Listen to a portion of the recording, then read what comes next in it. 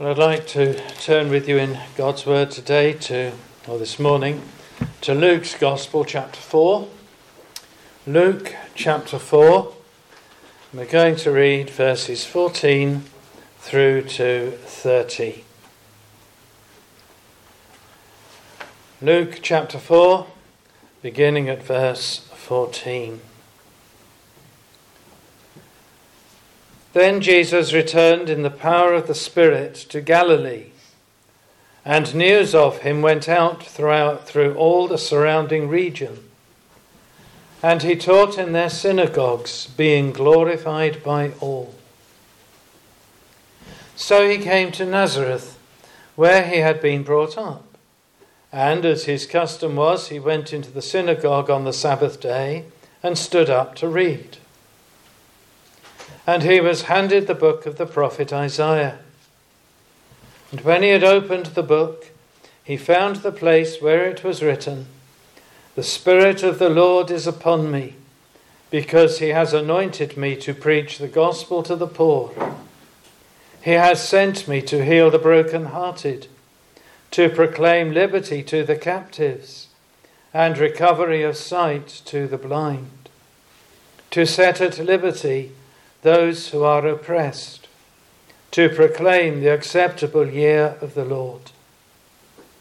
Then he closed the book and gave it back to the attendant and sat down. And the eyes of all who were in the synagogue were fixed on him, and he began to say to them, "Today this scripture is fulfilled in your hearing." So all bore witness to him, and marvelled at the gracious words which proceeded out of his mouth. And they said, "Is this not Joseph's son?" He said to them, "You will surely say this proverb to me, 'Physician, heal yourself. Whatever we have heard done in Capernaum, do also here in your country.' Then he said, 'Assuredly I say to you, no prophet is accepted in his own country. But I tell you truly, many widows were in Israel in the days of Elijah, when the heaven was shut up 3 years and 6 months, and there was a great famine throughout all the land. But to none of them was Elijah sent except to Zarephath, in the region of Sidon, to a woman who was a widow. And many lepers were in Israel in the time of Elisha the prophet, and none of them were cleansed, except Naaman the Syrian." So all those in the synagogue, when they heard these things, were filled with wrath, and rose up and thrust him out of the city. And they led him to the brow of the hill on which their city was built, that they might throw him down over the cliff.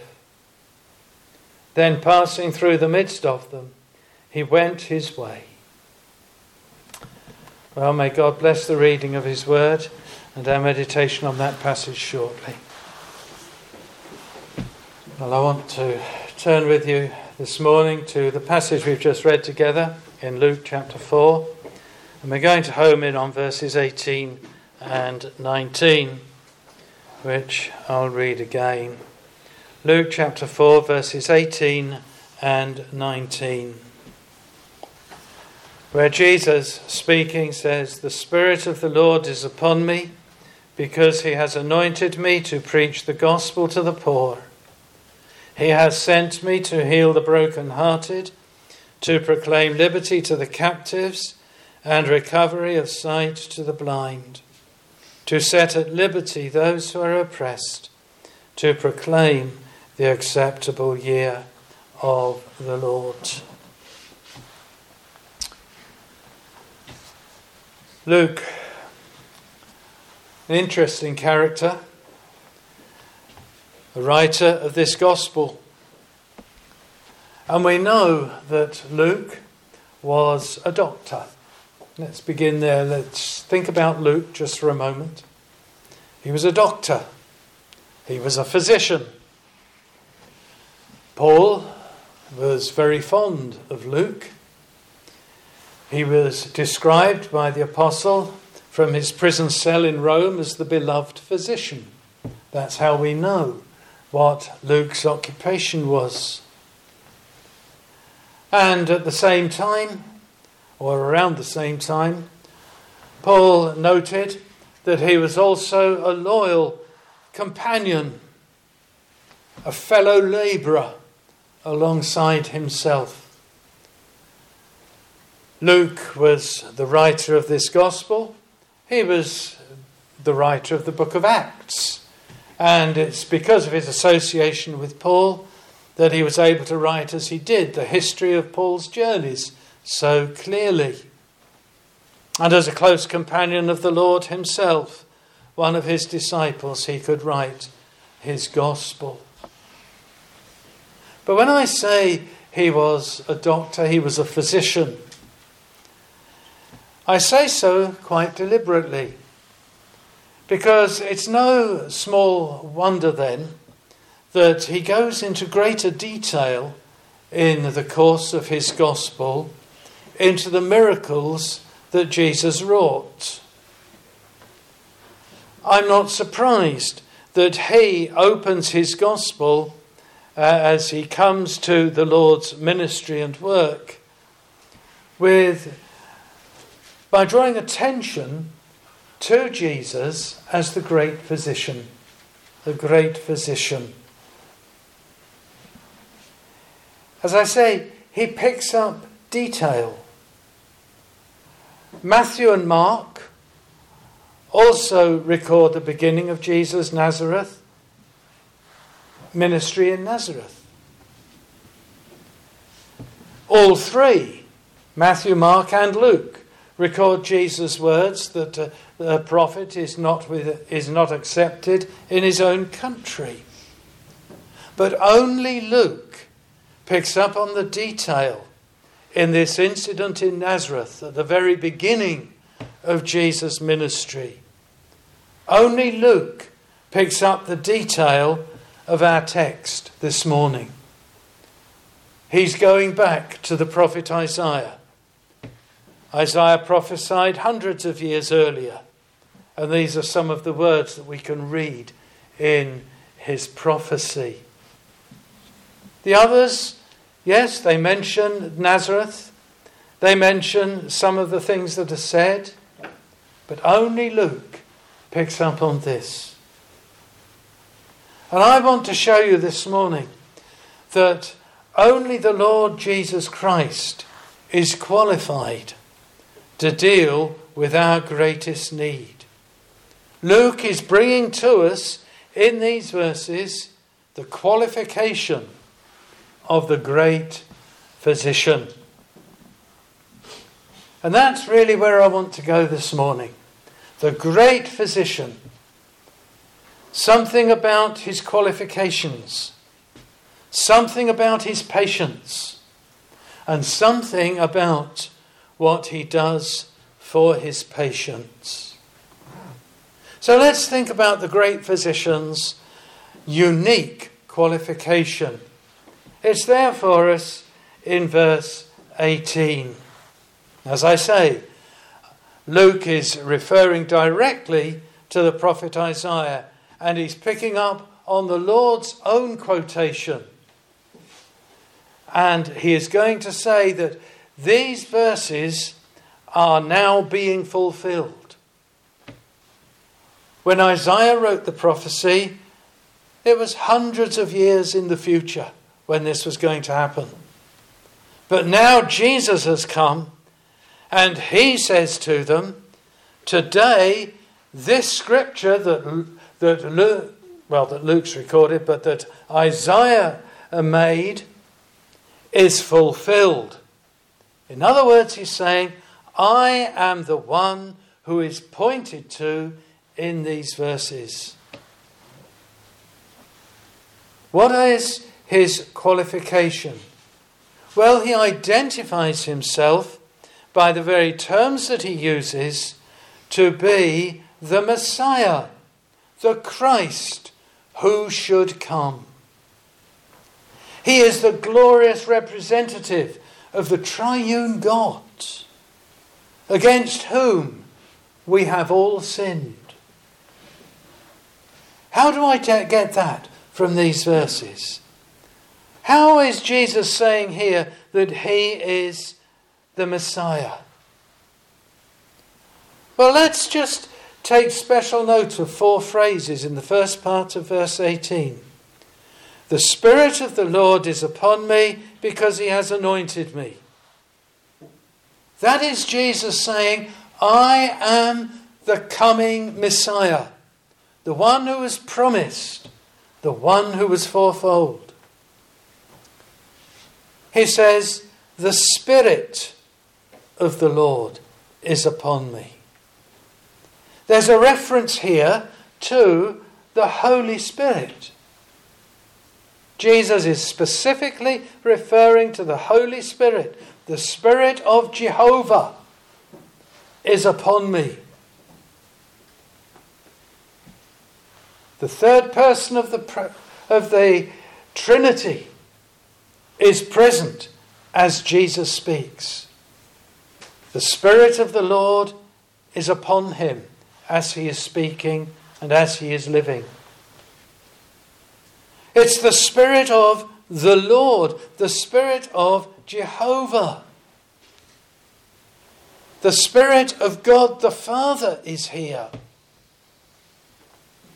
As Jesus stands before these people in Nazareth, in the synagogue, quoting Isaiah's prophecy, he's pointing at himself and he's saying, the Spirit of the Lord is here.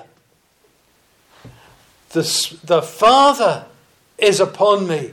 The Spirit is upon me. The Father is with me. Is upon me. Me. Me who's standing here, Jesus says.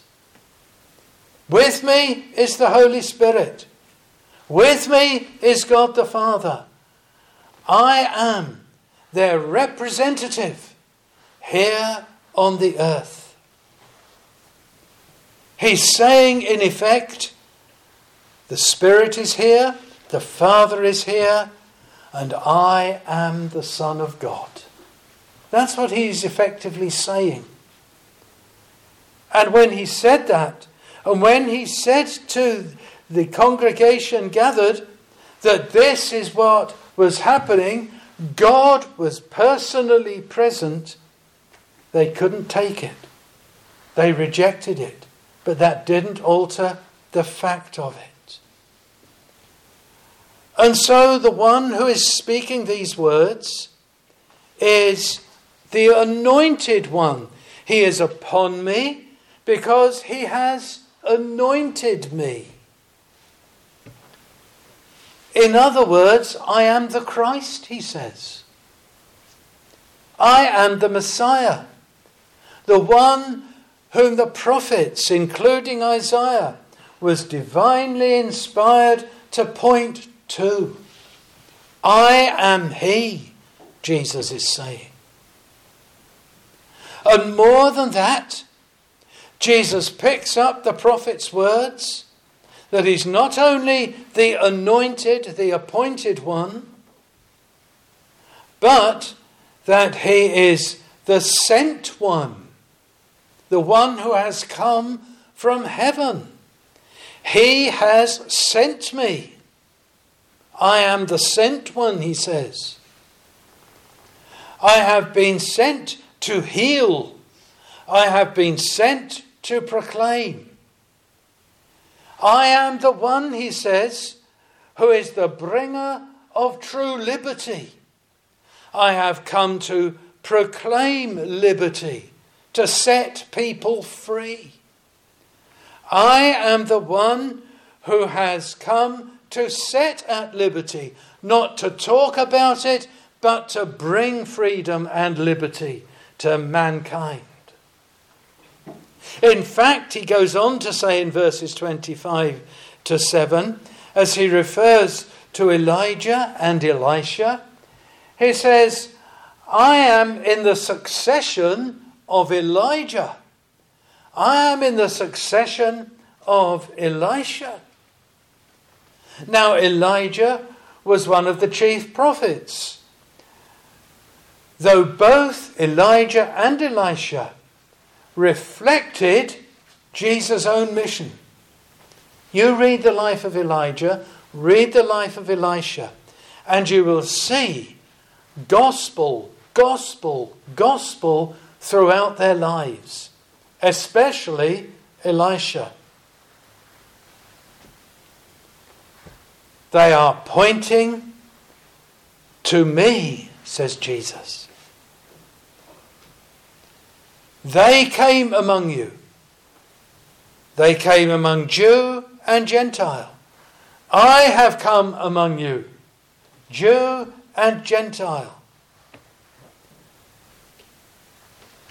He declares his qualification as the good physician, the one sent to heal, the one sent to bring liberty and freedom, all according to the Old Testament scriptures. And the fact that Jesus is so clear makes it such a tragedy that those in the synagogue, the leaders of the synagogue, the religious leaders of Nazareth, and others gathered in the synagogue on that Sabbath day, the worshippers, so violently rejected him, didn't they? When they heard these things, they were filled with wrath. They were angry. They were livid. They took him to the brow of a hill and would have thrown him down headlong and got rid of him. And this is the first recorded sermon, if you like, that Jesus preached as the proclaimer of liberty, the gospel. We can all recognise that. But are we actually any different? Are you and I any different to the people in the synagogue at Nazareth when the Lord Jesus Christ is set before us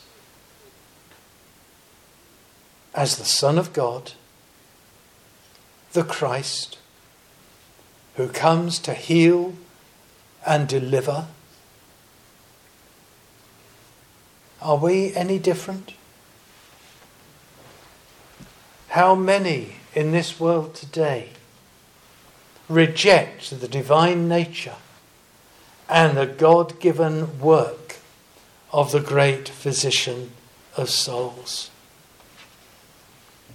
And they're not all outside of church congregations. My friend, let us just pause and ask ourselves the question, what do I think of the Lord Jesus Christ? His work revolved around two things: preaching and proclaiming, bringing spiritual restoration to men and women, boys and girls. He is well qualified to do so. But then again, in these couple of verses, I observe the patience that this physician comes to attend. He comes to minister to those in need. There are 5 little groups of people in these 2 verses. There are the poor. The poor. To be poor is to be destitute. We hear a lot about poverty today. It's almost one of the buzzwords of our generation, isn't it? Poverty. Destitute. Without resources. And all we seem to see in them, all they seem to hear is bad news. But Jesus says, I have come to bring the gospel to the poor. I have come to bring good news to the destitute. I'll enlarge on that in a moment. That's the first group of people. He has come, in the next place, to heal the broken-hearted. The broken-hearted. He's come to minister to them. As I was thinking about this, just a little summary, what does it mean, the broken-hearted? Can I put it this way? He's come to deal with the need of those whose lives are in ruins, without any hope, without any joy, and we're surrounded with the poor who need some good news.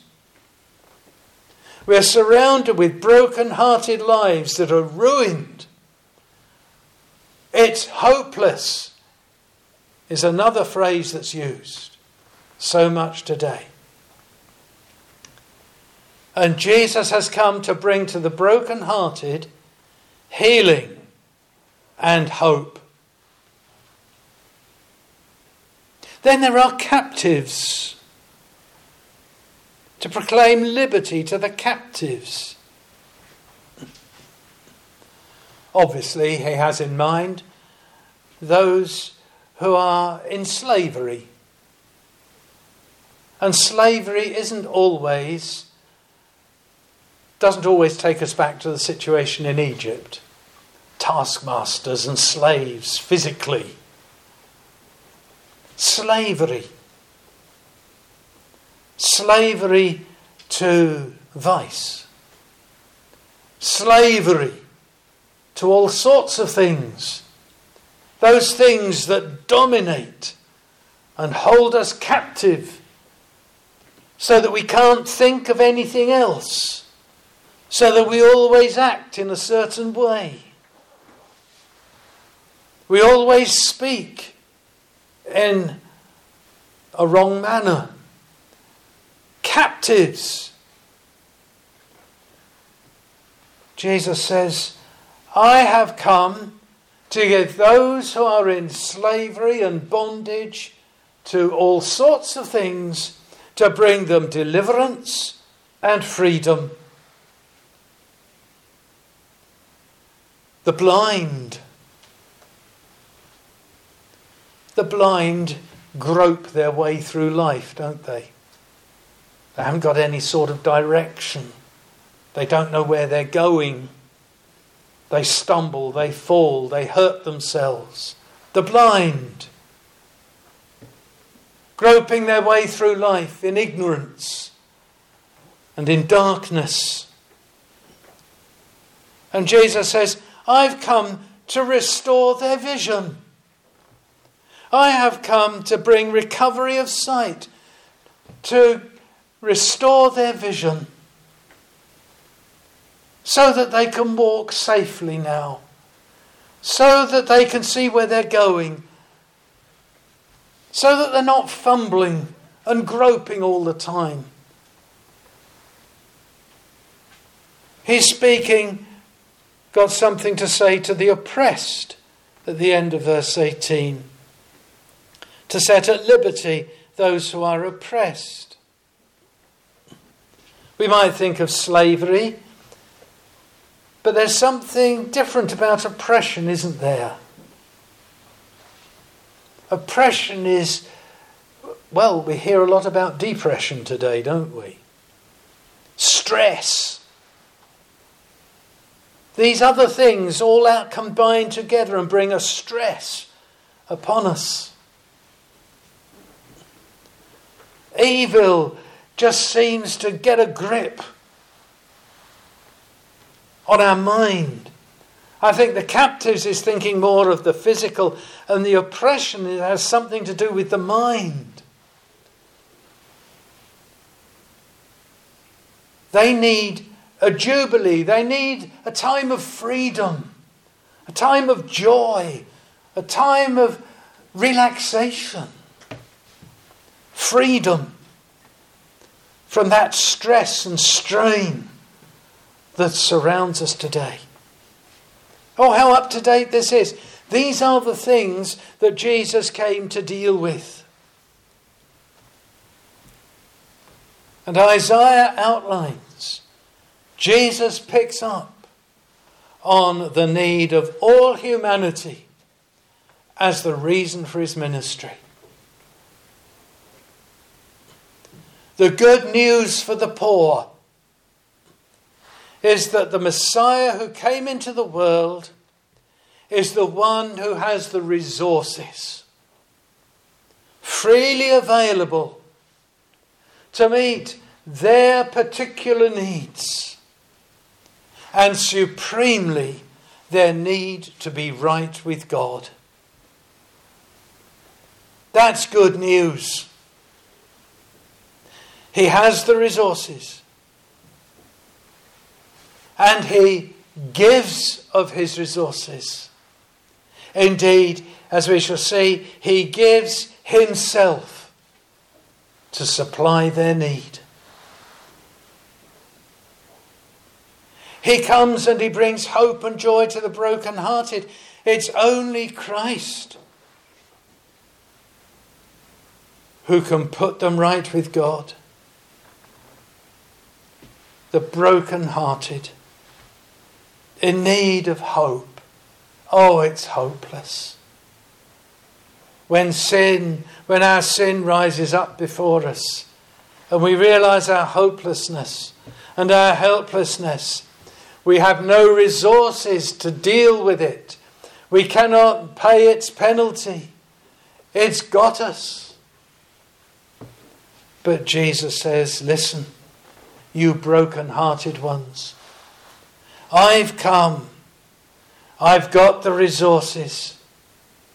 And I'm going to use those resources. I can put you right with God. Look what Jesus did during his life. He kept the holy law that we have broken. What breaks your heart this morning? There may be all sorts of things. The Lord has the resources to restore that brokenness.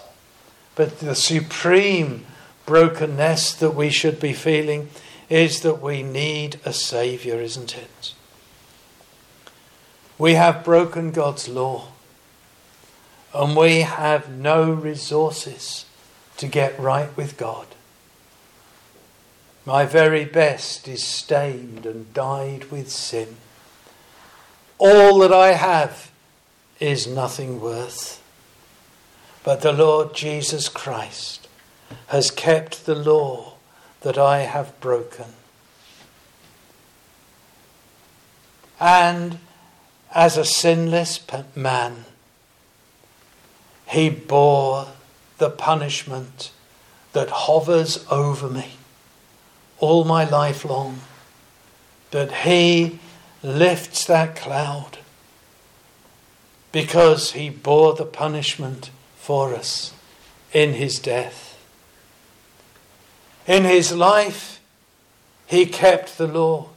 In his death, he bore the penalty of the law. And in his resurrection, he brings us justification. Not only has he kept the law and borne its penalty, but God now looks on him and pardons me. There's hope. There's hope in this world. There's hope for sinners. And when that hope is grasped, there is joy. The broken-hearted find healing when they come to the Lord Jesus Christ. His way was much rougher, much darker than mine and yours. And he is there to assist and to help and to provide for your every need.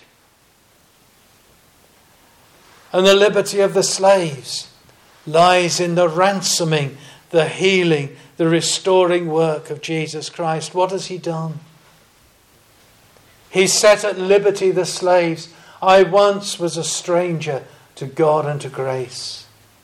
I once was a slave in bondage to sin, a sinful way of life, sinful attitudes, sinful behavior and responses. But he has come to set me free. He has come to set the sinners around us free. Those who are slaves can be set free. Freedom is there for them. Liberty. He has opened the way to God. I was in chains.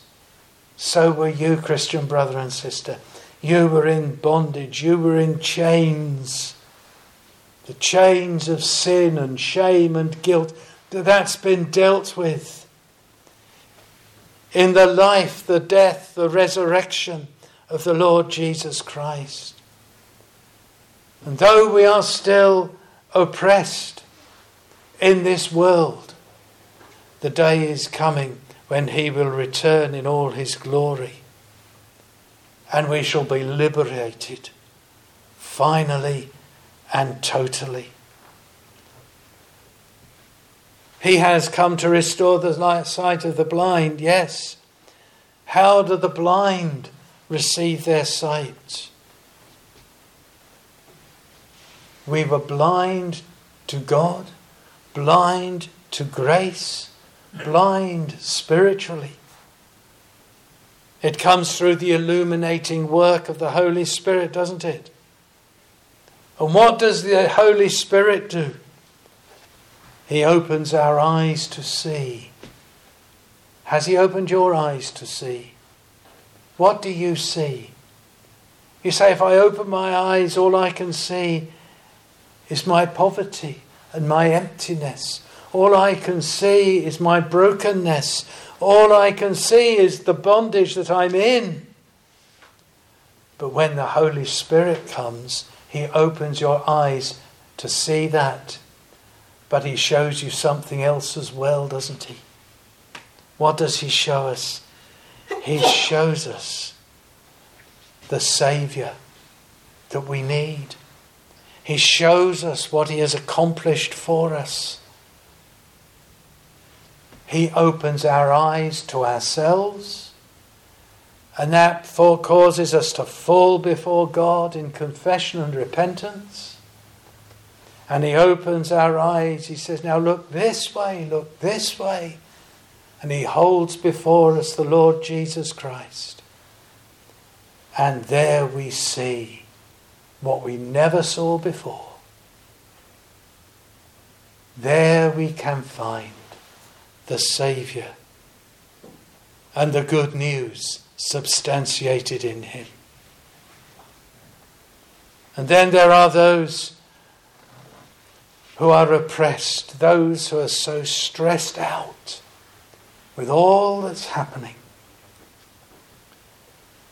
Listen, it's under control. Doesn't feel like it. Everything's on top of me. I can't get out from underneath this cloud. You can look up, my friend. Look up. Look to the one who holds the slave master himself in bondage. Who am I referring to? Satan, the evil one.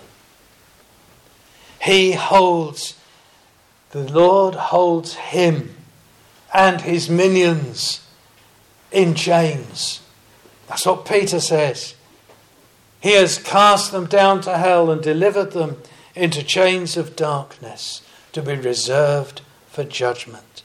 He's brought liberty to us, and he's brought final bondage, ultimate bondage to the evil powers, the evil one, his cohorts, those who serve him. They will no longer oppress, they will no longer stress us. because we are looking beyond them. Psalm 121, I quoted it earlier in prayer. What a great thing it is. I look up to the hills. Yes, but it's those hills that seem to be so threatening. But I look up to the hills and I ask myself, where's my help coming from? Where can I find this good news? Where can I find this hope and joy? Where can I find liberty? Where can I find what I need to see? Where can I find deliverance from this stress? Look, not at the hills, but above the hills. The one who comes skipping along the mountaintops. Look up to Jesus Christ. Look up to the good physician. Look up to the one who's speaking these words. And as you look up to him, you will find your freedom and your deliverance. And finally, we read the timing of this physician's visitation in verses 19 and 21. When is the time this freedom, this hope and so on comes? Today. You've got lovely expressions. Verse 19, the acceptable year of the Lord. Verse 21, when is that acceptable year? It is today. Beautiful words. Paul picks up on it as he writes to the church at Corinth. Behold, now is the accepted time. Behold, now is the day of salvation. My friend, this morning, today, the Lord Jesus Christ stands and he says, come to me, look to me. And whatever that is oppressing you, whatever that is that is troubling you, I will deal with it. Look unto me and be saved, all you ends of the earth. Yes, when Jesus said this, day had dawned for the gospel at last. It had openly dawned for the Jews that day in Capernaum. But Jesus plainly implied it has dawned not only for the Jews, but for the whole world, for Gentiles too. In verses 24 to 7, he speaks about Elijah and Elisha. He speaks about the woman in Zarephath in the region of Sidon. He speaks about Naaman the Syrian. And Jesus says, now look, all that was pointing to this day. Today is the day of hope. Elijah went to Zarephath with a message of hope. Elisha went and dealt with Naaman, a Syrian. What wonderful things these are. It's for us today. It's for you today. And yet those in the synagogue that Sabbath day rejected him. To the extent that they tried to kill him. And the events that followed this throughout the Gospel of Luke, and note again the detail of Luke's record of the healing miracles in particular of the Lord Jesus, all substantiating the fulfillment of this wonderful prophecy. He went on to Capernaum, he went on to Galilee, and wherever Jesus went, the truth of Jesus' words here, that the day of salvation had come, were being fulfilled. Can I close this morning by simply saying to you, how many times have you heard the good news? And I don't know you all in detail. I know your faces. We were here recently. that I don't know your standing. I don't know where you are with God. How many times have you heard the good news and rejected it? Are we not all described in verse 18 and 19? Bankrupt sinners in need of good news. Lives in ruins and in need of restoration. Captives to sin and victims needing to be set at liberty from our godlessness. Blind to the reality of our desperate situation and need of illumination. Oppressed by Satan and his evil servants in need of being set free. How many times have we heard it?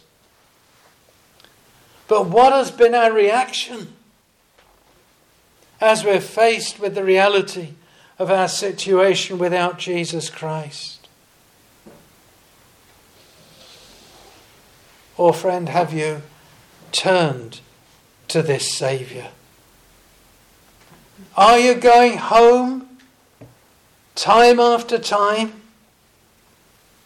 spurning these wonderful things, even as every time you come under the hearing of the gospel, this scripture is fulfilled, and yet you turn your back on it again and again and again? Oh, my friend, don't turn your back on this Saviour. Sadly, many people today are following in the footsteps of the synagogue worshippers, aren't they? They want to destroy the witness to this precious, to this wonderful Saviour. Don't be one of them, but humble yourself. Yield to the overtures of this same Jesus. He speaks today. He speaks through his word today. He speaks through the preaching of his word today. And what does he say? Come unto me, all you who labour and are heavy laden, and I will give you something. I will give you rest. Take my yoke, take my service upon you, and learn from me.